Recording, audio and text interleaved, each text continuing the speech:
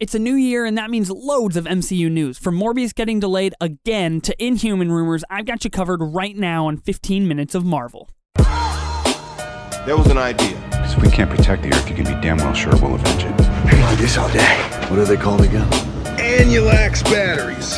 Harbulary batteries. As far as I'm concerned, that's America's ass. I control the truth. Mysterio is the truth. Boom. You looking for this? What is up, and welcome back to Season 2 of 15 Minutes of Marvel, the only podcast that gives you Marvel reviews, news, and rumors in pretty much 15 minutes. I'm your host, Ethan Simi. That is right, Season 2 of this podcast is upon us. I've done nearly an entire year of content already. We're moving into 2022, wishing a happy and a healthy new year to all of you listening, and I'm so excited to be in Season 2 of this podcast. Only good things are in store. Today on the pod, I've got a classic news roundup for you. I've got a handful of things to cover, including some news topics from all of you. If you ever want to hear my thoughts on anything Marvel related at all, hit me up on Twitter at 15Minute Marvel. I'm always game to cover exactly what you all want me to, and I love interacting with you. So I've got news pieces that you all wanted me to talk about. I've got some really good stuff in store as well. Let's kick it off with the inevitable news of Morbius getting delayed again. I think we're all aware of this, and at this point in time, I'm convinced Sony just has a long con on us for a massive April Fool's joke, because there's no way that this movie's ever coming out, right? It is now on its 7th release date of April 1st, 2022, making it delayed more times than the New Mutants. Yikes. Yikes. That's just a big yikers for me. Look, the New Mutants had a terrible stipulation going around because it was delayed so many times, and unfortunately, that movie was bad. It was a bad movie, and it's just not a great throne to be sitting on for Morbius taking the prized possession of most delays out of any movie.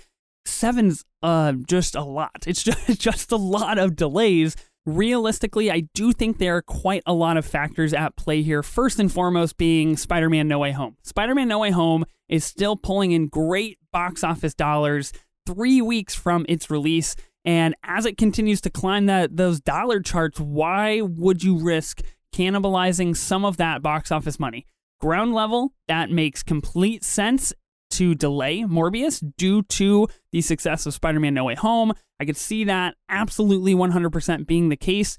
It seems like a big push to me to move it all the way to April. You're talking 3 months from when it was supposed to come out, a month, really a month and a half before Doctor Strange Multiverse of Madness, a month after the Batman. It's possible that they just saw a better pocket, a little better window, moving it into April with no big competition in April and coming off of the Batman, hopefully getting people more excited to be watching comic book movies and to go back into theaters.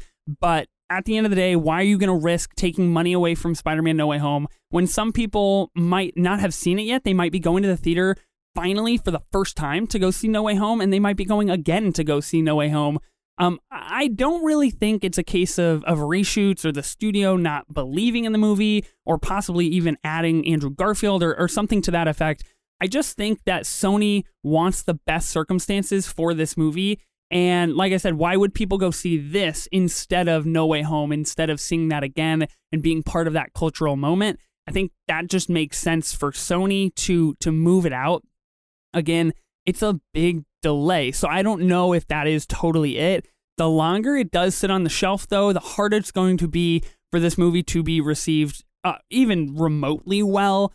Look, there's a lot of negative energy around this movie already. I think it's going to be tough to be even as successful as something like Let There Be Carnage. Sony has seen really good numbers with Venom and Let There Be Carnage, which is mind-boggling to me. I don't understand what we're doing, spending $500 million watching this movie, but nonetheless, here we are. I think they want something to that effect, to that level of Venom, but it's not going to happen. It's just not going to happen. COVID is ever changing, making it essentially impossible to predict box office dollars. There's no way any of us saw Spider-Man No Way Home doing this good, regardless if I did think it was going to make $1 billion or not. I didn't really think it was going to make $1 billion. I don't think anybody really thought that it would do this well. So I think there are tons of factors. COVID is definitely a factor. You want people to feel safe going back into theaters, and that's not necessarily happening right now, especially for a new property, a new character, kind of an origin story, something a little bit more off the radar and a little on the darker side. So I'm curious if that kind of has to do with it, if they're trying to just get the right audience members in the theater for this movie. I personally like Jared Leto. I think this movie does look interesting. I don't think it looks great, but I would actually like to see it. Is it going to be on April 1st? We will find out together. But in the meantime, if you need a Jared Leto fix, go watch House of Gucci. He is iconic in that movie. Absolutely iconic. I know it's not Marvel related, but look, this is my podcast, and I love House of Gucci. I think it was a fantastic film. So go check that out. On to the next piece of news, an exclusive from Fandom Wire and good friend of the show, TJ Zorich. Doctor Strange in the Multiverse of Madness will be giving us our first Inhuman in the MCU. That is right. Black Bolt, the leader of the Illuminati, is rumored and confirmed to be appearing in Multiverse of Madness.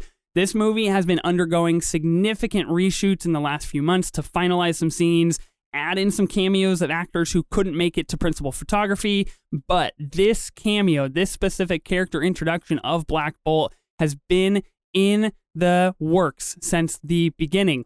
I have never seen the Inhuman series on Netflix. I've heard that I should not. So if I should stay away, please confirm that rumor for me. I heard it's not super great, and I'm not super familiar with Black Bolt and the Illuminati from the comics. So this is exciting to me because the MCU is just going to continue to expand in new directions with every new project. I think that is an exciting thing in and of itself. Multiverse of Madness definitely has the potential to be a massive hit with cameos left and right. I think this could be huge for the multiverse, for Marvel moving forward, for the MCU. I will say, though, it does make me a little nervous with how little we know about the storyline, about the plot. We do have a teaser now, so that is fantastic. I'm glad that we have that. It just seems like there's a lot going on in this movie, and I'm worried if we start talking about Magneto cameos, and now we're getting an introduction to the Illuminati and Black Bolt and Inhumans. It just makes me a little bit nervous that we are going to have too many things. Obviously, it's possible. It's possible to get it done. We saw it in No Way Home. We have 5 villains. We have 3 Spider-Man. It's totally possible, but it does make me nervous, to say the least, and that is probably that is the main reason why I'm not super hyped on Multiverse of Madness. I would say that it just makes me nervous. It just seems like there's a lot going on, but whatever the case is, Black Bolt, the leader of the Illuminati, is coming to Multiverse of Madness. This is confirmed by good friend of the show, TJ Zorich. Shout out TJ for passing the news this way. Whatever the case is with this movie and cameos, we are getting more Rachel McAdams as Christine Palmer. I'm happy. I'm a happy dude. Most underutilized character possibly in all of the MCU. She was just thrown away in Doctor Strange, and I hope and I pray that we get a great storyline with her in this movie. But yes, more Rachel McAdams, please. I love it, and you love to see it. I can't wait. I'm very excited for that portion of Doctor Strange and the Multiverse of Madness. On to the next piece of news. This one comes from Smash Trivia John on Twitter, wanted me to cover this. Eric Bana's Bruce Banner appearing in Multiverse of Madness. Possibly. We don't know yet. Again, the possibility of Multiverse of Madness just being loaded with cameos. In May of 2021, Eric Bana did put this possibility to rest, saying he would not reprise the role. But as we all know, in the MCU, nothing is really ever off the table, right? That's just hearsay. Anything's possible. Now, here is a very important piece to this kind of news to factor in here. I know that key plot points of the final act of Multiverse of Madness have leaked online on 4chan. I have not seen them.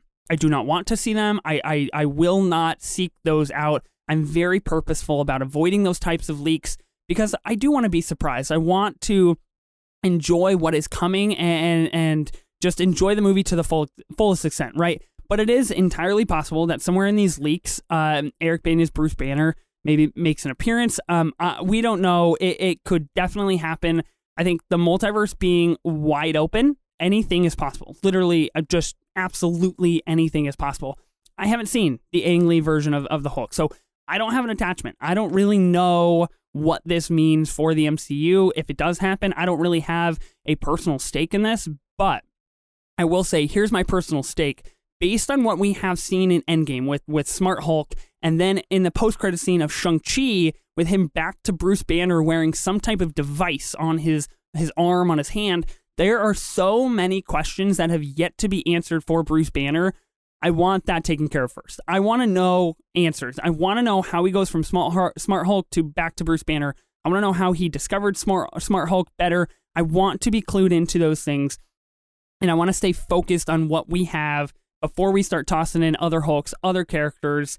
Let's keep it clean, Marvel. I just want to focus on the one thing at hand here. But again, anything is possible, and if it's going to happen, it's probably going to happen in Multiverse of Madness. Another piece of news coming from Smash Trivia John that he wants me to cover. Who is Bill Murray playing in Quantum Mania? This is great. I did cover this piece of news back in October of 2021 when Bill Murray talked to a French news outlet and essentially spoiled his role in Ant-Man and the Wasp: Quantumania, saying that he's good friends with Peyton Reed and that he now knows what it's like to work on a Marvel movie, but we know frighteningly little about his role. We have no clue who he's going to be. We don't know how much he's going to be in the movie, etc. If I were to guess what role Bill Murray is going to be playing in Quantumania, I feel like there's two very plausible options here. One being Scott's dad. I think that him being Robert Lang, we haven't seen or heard mention of this character basically at all in the movies. I think it would be a great storyline. I think it would be great for Scott Lang. He's a really good dad at his core, at his heart. So I think that would be a very emotional pivot for the movie, and I think that would be actually a good call. But here's the more realistic thing to me, and I don't know why, but Ant-Man and the Wasp: Quantumania is definitely going to be focused on the multiverse. We're going to see Kang. There's going to be lots of things in play here, and I think obviously the case with any movie moving forward, I think you just can't rule anything out. But what I'm stuck on is the fact that Bill Murray could be playing an alternate universe version of Hank Pym. Look, think about it with me for a second. Take a breather. Think about it with me. I don't know if I just blew your mind or not, but could you imagine Michael Douglas and Bill Murray just chopping it up on screen after realizing that they are the same person but from a different universe? That sounds epic. That sounds fantastic. It sounds iconic. It sounds dynamite. And it sounds exactly like something you would see in an Ant-Man film. I'm just saying that sounds like it would fit the tone of these films and the tone of the trilogy. I think that would be the way to go. I mean, you're focused on the multiverse. We're getting Multiverse Madness. All of these things. And I think Bill Murray being an alternate universe version of Hank Pym, let's do it. Let's do it. Let's do it. And then the final piece of news in today's roundup involves the Marvels and Tessa Thompson's Valkyrie. Recently, there was a photo shared by actress Zenobia Shroff, who will be playing Kamala Khan's mother in Miss Marvel and the Marvels, that unknowingly, this photo showed a set of headshots in the background of her celebrating with cast and crew of the Marvels. There were 9 headshots in the back. Definitely a lot of people that are on the Marvels. We've got Teyonah Parris, we've got Brie Larson, and all of these people we know are going to be in the Marvels. But leave it to the sleuthy MCU sleuthers out there. Really, they discovered that one of these headshots was Tessa Thompson. We've seen a healthy number of Thor Love and Thunder leaks recently, most of them focused on the costumes and the outfits of Jane Foster of Thor and what we're going to see moving forward. But seeing that Valkyrie is going to at least play some part in the Marvels is very exciting to me. I think that the Marvels really does, genuinely and truly has a huge opportunity ahead of it to be a super empowering and well-written female-led MCU film, which Captain Marvel was not, unfortunately. I think Captain Marvel is fun. I like it. I just don't think it was exactly what Marvel wanted it to be, and I think the Marvels has that opportunity to finally be that. We're going to get Miss Marvel before that. We're going to finally see this big team up, and we'll have all kinds of really exciting things on screen. At the end of the day, the more projects that we can get Tessa Thompson's Valkyrie in, absolutely, let's do it. That is good for everybody. That's a big win for everybody, and I do think that Tessa Thompson as Valkyrie is going to be a huge sell for a lot of Thor Love and Thunder stuff. I think her becoming the new king or queen of Asgard and her finding her partner is going to be huge. I can't wait for that storyline. And I just think that her being involved in the Marvels to any extent is good for the movie. And I think the Marvels, again, has a really unique opportunity to be something really genuinely special. And I hope that's the case. Fingers are crossed that it's really, really good. I'm excited for it. 2023, let's go, baby. What piece of news has you the most excited? Let me know on Twitter at 15Minute Marvel. Just a quick Happy New Year to everybody. I want to say thank you for supporting this podcast, for listening to this show, for letting me talk about Marvel 2 times a week is so fantastic. And I hope that you have a happy and a healthy new year. And here's to 2022 being better than 2021, which, considering the amount of MCU content we got in 2021, makes it kind of hard. But we're all in this together. We're all here together. Be sure to subscribe to the podcast on any major podcast platform. A special shout out to the patrons of the show: Brandon Clark, Hajir Shakib, Reagan Knopp, Alan Cole Peacock, Jordan Tanner, and Ben Lawhorn. Thank you all so much. I will see you back here next time. I am Ethan Simi, and remember, always go higher, further, and faster.